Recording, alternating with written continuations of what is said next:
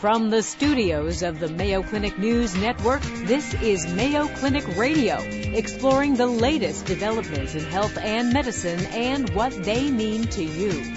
Welcome, everyone, to Mayo Clinic Radio. I'm Dr. Tom Shives. And I'm Tracy McCrae. With the changing landscape of healthcare and new information being learned every day about diseases and treatment, medical education has to adapt as well. How can today's med schools help the next generation of doctors be prepared for what lies ahead? On today's program, we'll hear how Mayo Clinic is transforming medical education for the 21st century from the Executive Dean of the Mayo Clinic School of Medicine. Also on the program, we'll learn how lifestyle choices you make throughout your life can affect your risk of dementia. And we'll hear about diagnosing and treating the heart rhythm problem known as long QT syndrome. All that, along with this week's health and medical news, right after this. Welcome back to Mayo Clinic Radio. I'm Dr. Tom Shives. And I'm Tracy McCrae. The Mayo Clinic School of Medicine was originally established in Rochester, Minnesota in 1972. It is now ranked among the top 20 medical schools in this country by who else? U.S. News and World Report. Well, earlier this year, Mayo Clinic opened its second four-year medical school, this one in the state of Arizona. Mayo Clinic also trains residents at its Florida campus in Jacksonville. With a rapidly changing climate when it comes to healthcare, training tomorrow's doctors is more difficult now than ever. Mayo Clinic has been chosen by the Kern Institute to be a part of a national initiative to transform medical education and modernize it for the 21st century. Here to discuss is the Executive Dean for Education at the Mayo Clinic School of Medicine, Dr. Frederick Meyer. Welcome back to the program, Dr. Meyer. It's great to have you here.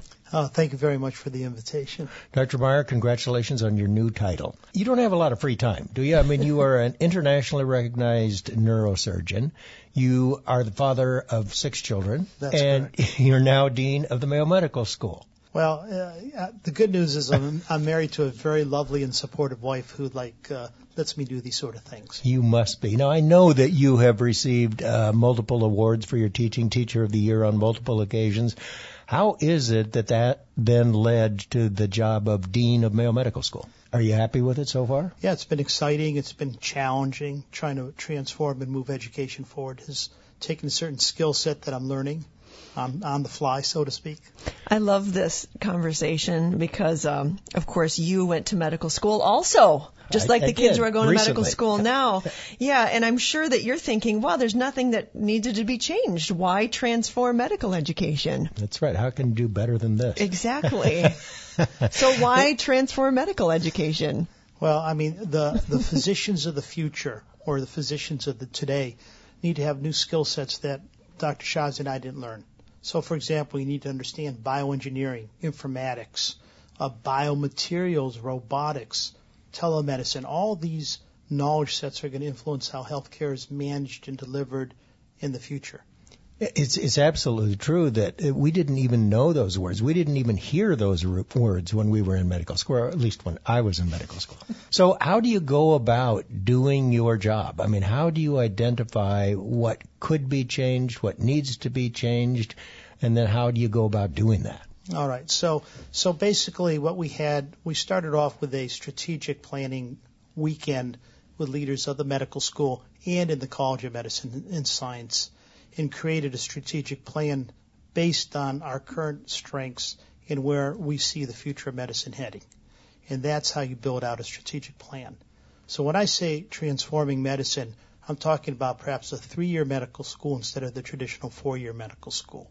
I'm talking about adding master's degree programs integrated within medical school as examples. Our students need more global experiences. Our students need more experiences with rural and also inner city settings to understand the diversity of our country, the effects of economic disparities on healthcare. There's so much more that our students need to learn. That sounds like you should be adding a year instead of removing a year. How are you going to do all that with less time? Yeah, well, I'm proud to say that we attract the best students from the country, first of all, so they have great potential to learn. And then we just have to be more organized and more efficient and to make sure that what we're delivering is value added. We've also introduced online or reverse learning. So students are getting learning modules at home and then coming to class prepared to engage in a discussion of that material. So there's work up front they have to do at home. I think our listeners would like to hear, and so would I actually, how it is you go about selecting the medical students. I know that you tell us how many applications you get, how many of those you actually take, and how you really decide who's going to be a good medical student and ultimately a good doctor. Yeah, so we had about 8,300 applications for 100 positions this year, which makes us the most competitive medical school in the nation. So we have certain bare scholastic entry requirements because medical school is tough. So you have to have the cognitive abilities to incorporate all that information and to evolve into a safe and an expert physician. So we have cognitive requirements. But beyond that, we have the humanistic requirements, evidence of leadership, altruism, commitment to human need. So we try to incorporate all that and pick those best candidates and offer them entry into the medical school. And they go through an interview process too, right? Right. So they go through a tedious application process. They go through an interview process weekend. Then the top candidates are decided amongst the admissions committee and subsequently offered admissions. Why is Mayo Medical School so popular?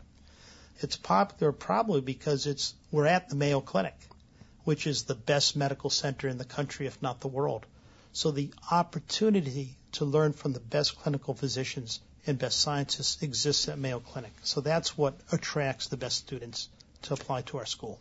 You know, I know that the medical care in this country is faced with several issues. A couple I want to ask you about, and that is, it seems like with the aging population, we need more family physicians and we need more geriatricians. Is there anything that you're doing to try to help solve that problem? Yeah, so we do emphasize primary care clinical rotations as a start. We try to look for a certain percentage of students who are applying who seem to have that concern and interest in primary care, although, as you know, it changes as you go through medical school. But in addition, I would point out that in the next generation, maybe you and I, Tom, telemedicine is going to be hugely important in caring for patients. So we need to also offer new educational paradigms so our students know how to use that technology to provide that extended care. So it's multifactorial. It would seem that medical school for all of these years is, I don't know, maybe not changed a lot. I would imagine, I have no idea, but that what you're talking about is quite a dramatic change. Is that right?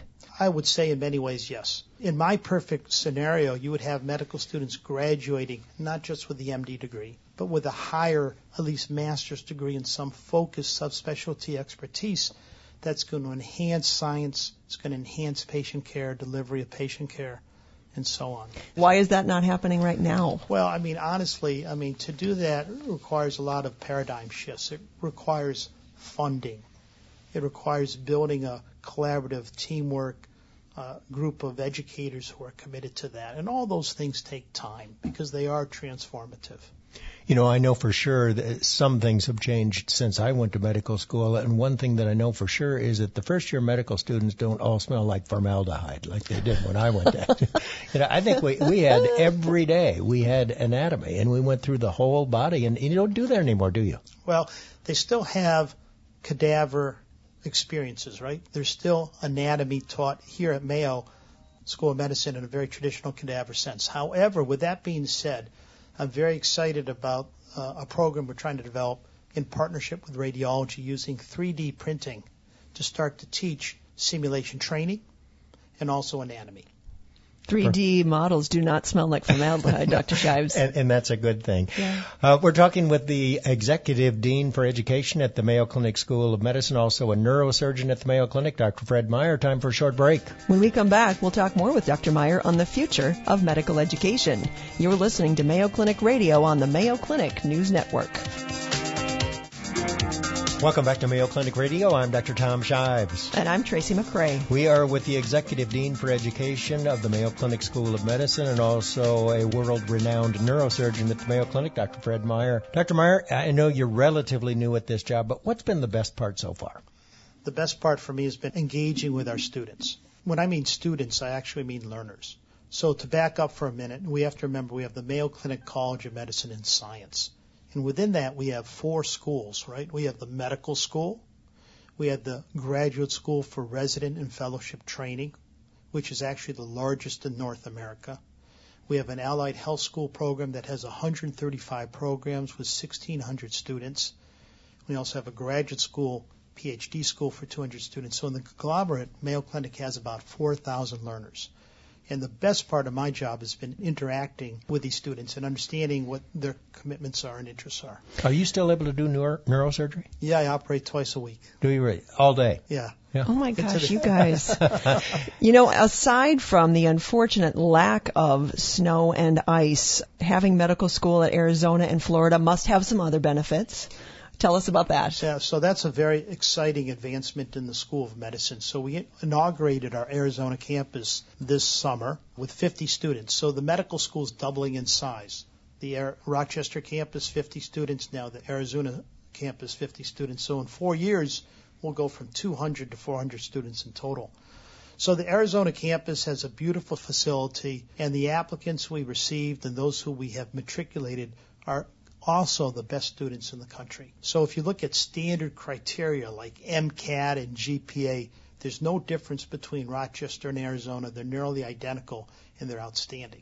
In terms of Florida, we have a program that we're calling the Florida Campus Program. We're in the 3rd and 4th year of medical school, the clinical rotations. 16 students can be there for 2 years. What's beautiful about that is that we have great clinicians and scientists at all 3 campuses.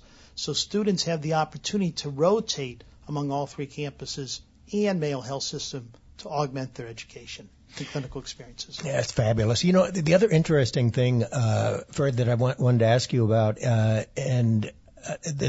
with regard to changes and how things have changed, is the fact that 50% of the class is women.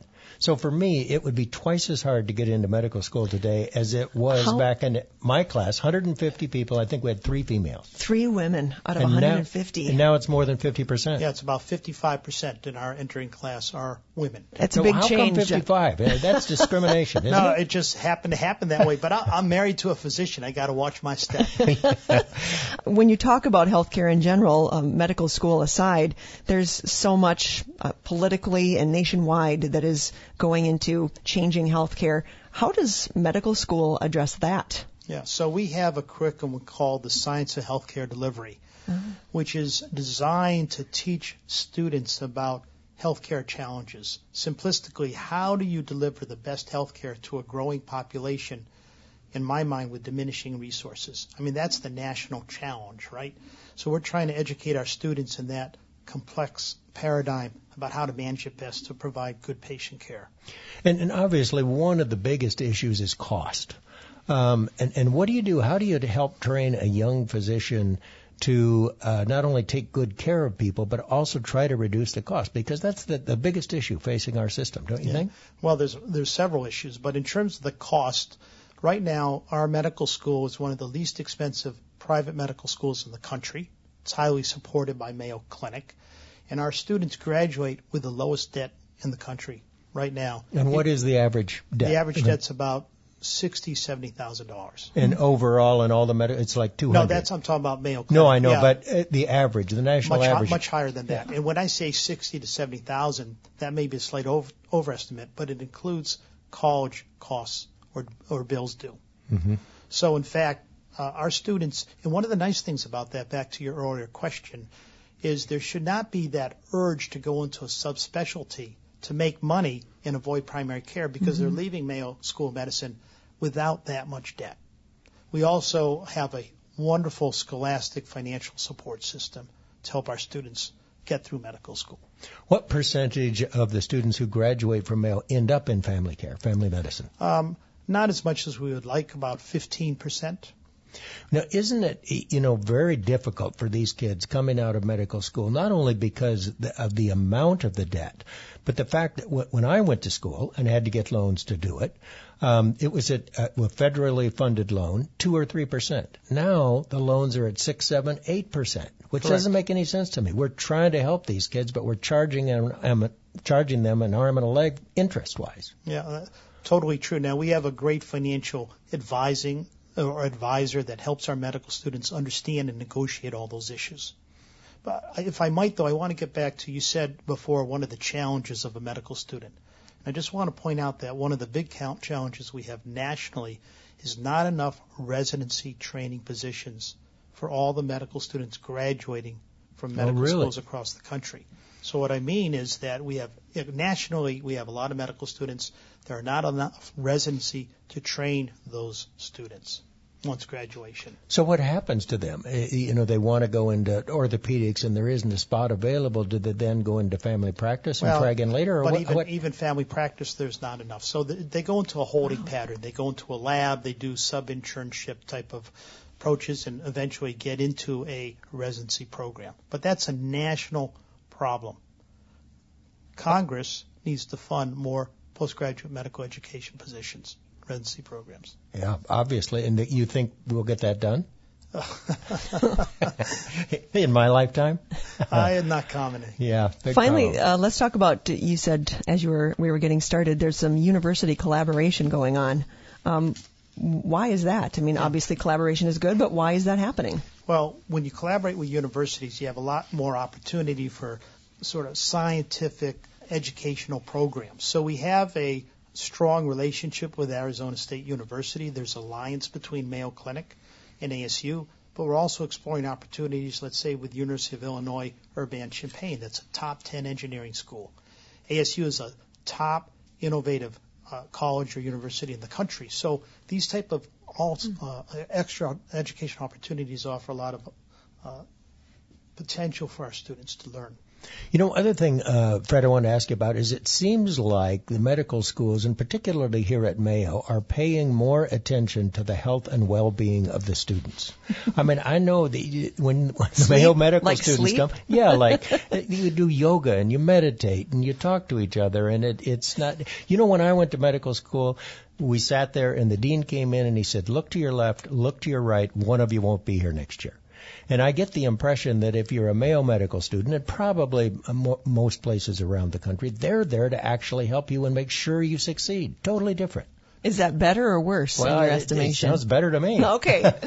Well, the problem is we do have a crisis in the country. The suicide rate for physicians is 10 times the population.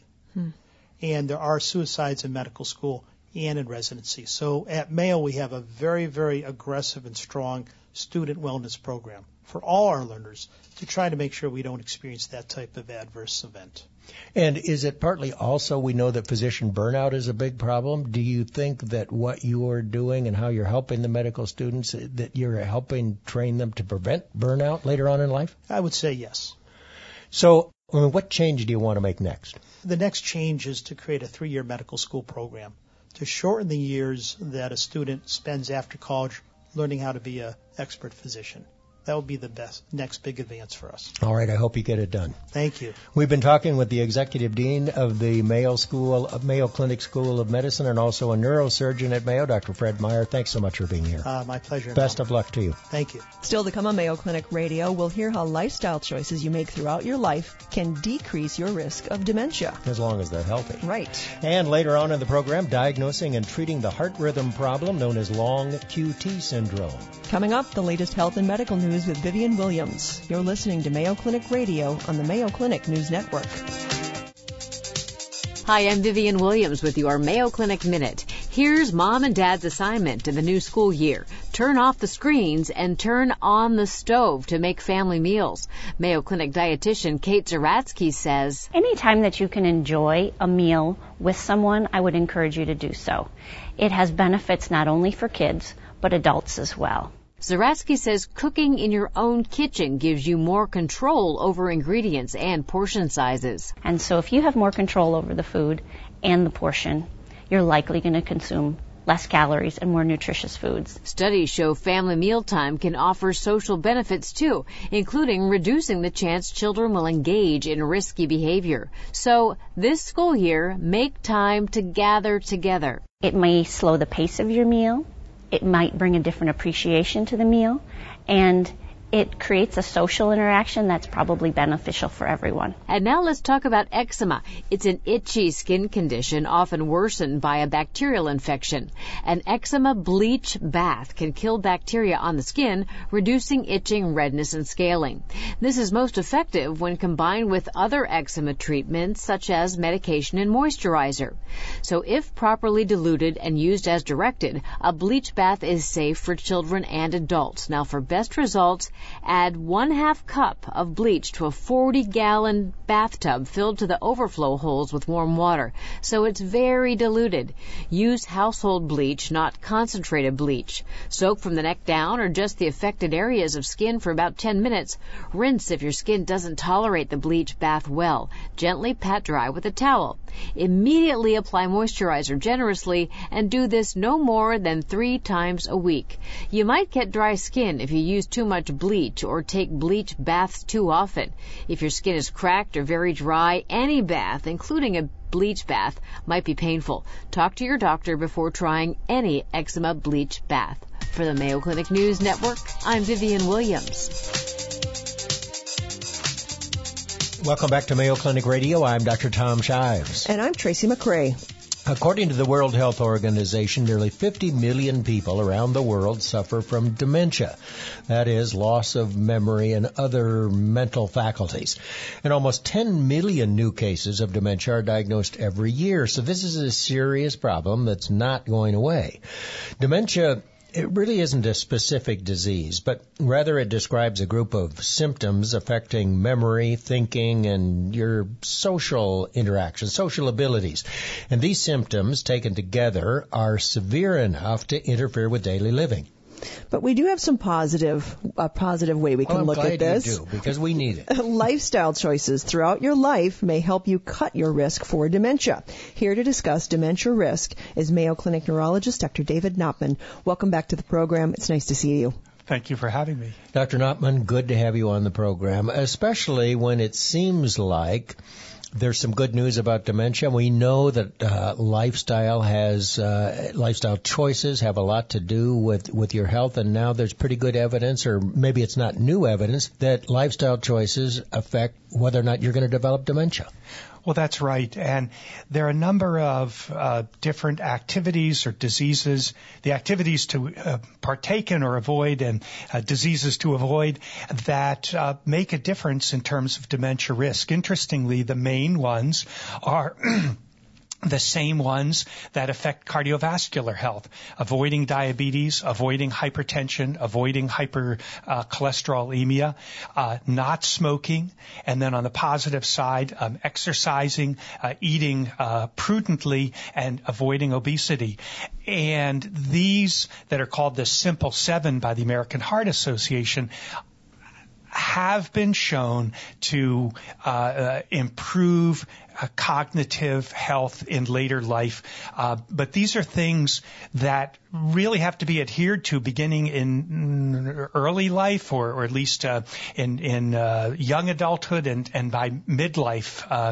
Whether it makes a difference if you didn't do those things in midlife to start doing them in late life, whether it makes a difference or not isn't clear. But avoiding diabetes and hypertension has a really big impact on reducing the rate of dementia in later life. Because, so what's good for your heart is good for your head. Well, what's good for your heart is good for your cerebral blood vessels as well, and therefore good for your head. Yeah, exactly. Okay. Yeah. So, and it sounds like it has to do with blood flow, blood supply. Well, it has to do with blood vessels. I think it has to do with the health of blood vessels. I don't think it's just a blood flow problem. It's hypertension and diabetes damage the inside lining of blood vessels, the endothelium, and that in turn leads to metabolic changes and or changes in the blood vessels that have pathologic significance. One of the first items that is on this, what they've got it broken down into early life, midlife, but the early life one is education. Yes. Was this the article in Lancet that you're referring to? Yeah. How does education make any difference? Well, education turns out to have a huge impact on later life cognition, and there are numerous studies that have looked at this. It happens to be something I'm very interested in myself in our research. People who are better educated, and it sounds maybe biased, but this is just the way the biology looks, is people who are better educated have brains that have more nerve cells or more synapses, and it makes connections yep. between nerve cells. Sorry, it makes them better able to live with damage that accrues from disease or from age, compared to people who had lower educational attainment. It's a very strong and consistent effect that's seen in all populations. Is this why we're often told that we should try to do puzzles and things like that throughout our life? Or should we all be going back to college when we're in our 40s and 50s and 60s? Well, it probably is much more complex, and education is a proxy, means it stands for good childhood health and probably good parenting, but also it does reflect using the brain and continuing to use the brain through one's entire adult life is very important. But I think that the data suggests that the most important effects occur by young adulthood. But you're not suggesting that it's too late to change your lifestyle that's later right. on. Yeah. Right. And now, when we think of dementia, most of us immediately think of Alzheimer's disease, but there are different kinds of dementia, right? That's right. So dementia, I more or less like the way you said it when you introduced the topic. Dementia is a syndrome that means that a person has difficulties in daily life on cognitive grounds. And that can be due to many different causes. Unfortunately, whatever, it's a reality that many people use the word Alzheimer's disease synonymously with dementia. And that's a mistake for several reasons, because, as you said, there are many different causes of dementia in our lingo, many different etiologies of dementia, such as cerebrovascular disease, which is probably what we were talking about with these risk factors. That means the blood vessels that feed the brain. Blood vessels, yeah. Stroke, will. Sure. But Alzheimer's disease is a specific disease, and there are many of us who would rather that term be applied only to people in whom that specific cause is proved. But most people use the word Alzheimer's disease synonymously with dementia, and that can get you in trouble in certain conversations. But you said that specific cause for Alzheimer's. We don't really know what causes Alzheimer's, right? Or are you talking about the changes in the brain? Well, we actually know a lot about the biochemistry of it. We don't know exactly why it starts in most cases. We do know in some where it's genetic, but that's a relatively small fraction. But we know a lot about the biochemistry, and I do need to say that over the last 10 years, there's been a real sea change in our understanding of Alzheimer's disease because of the availability, especially of imaging, PET scanning biomarkers, where we can look at the disease in real time in living people and understand what's going on, and it's been a real game changer as far as the field is concerned. How are depression and social isolation related to this conversation? Really much more generally, and those are very important. In people who are at risk for cognitive impairment, so we're mostly talking about people in later life, someone who's depressed is going to have greater cognitive difficulties, even if they don't have any brain disease, just because they have difficulties with concentrating, they have problems with mental focus, they're easily distracted. And if you then couple that with even a mild dementia due to Alzheimer's or due to stroke, it's going to make their symptoms all that worse. Social isolation is really also very important, especially for people who are in the beginning stages of the disease, because it makes the symptoms worse.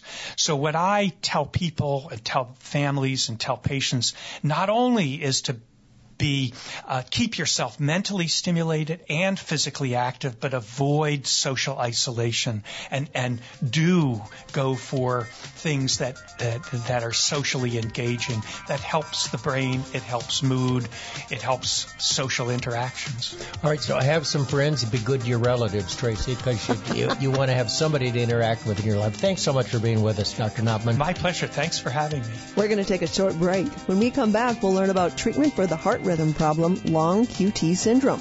You're listening to Mayo Clinic Radio on the Mayo Clinic News Network. Welcome back to Mayo Clinic Radio. I'm Dr. Tom Shives. And I'm Tracy McCray. Long QT syndrome it's a heart rhythm problem that can cause fast, chaotic, out-of-control heartbeats. And these rapid heartbeats can trigger fainting spells, seizures, or in some cases, if it lasts long enough, it can actually cause someone to die. The good news is, when diagnosed, treatments for long QT syndrome are incredibly effective. Here to discuss treatment for long QT syndrome is Mayo Clinic cardiologist Dr. Michael Ackerman. Dr. Ackerman is director of Mayo Clinic's Long QT Syndrome Genetic Heart Rhythm Clinic. Holy smokes. You got to welcome back to the program, Dr. Ackerman. Well, thanks for having me back. It's a treat to be here. So it's an interesting interesting name, long QT syndrome. And for most of our listeners, and even me, having gone to medical school so many years ago, it doesn't mean much. Tell us what long QT syndrome means to you. Yeah. How do you explain that? Well, long QT syndrome is a genetic and sometimes non-genetic heart rhythm disorder. So the QT comes from a feature on the 12-lead electrocardiogram, the ECG or the EKG, as people know of it. And that QT interval is a measurement of time of how long it's taking the heart to electrically recharge itself to get ready for the next beat. And when it's taking longer than normal, or the heart is recharging itself inefficiently or chaotically, then we assign the word long QT to it. And usually when we call it long QT syndrome, that's to suggest that we're dealing with the potentially genetic inherited version of the disorder. Now, the QT interval itself, if it's long, doesn't have to matter at all. But if there's ever a situation where something catches the heart off guard while it's recharging itself, it can trip up the heart's electrical system and have the person's heart go into a very dangerous, fast heart rhythm that if it aborts on its own quickly, then they will have just fainted suddenly, but they will have woken back up.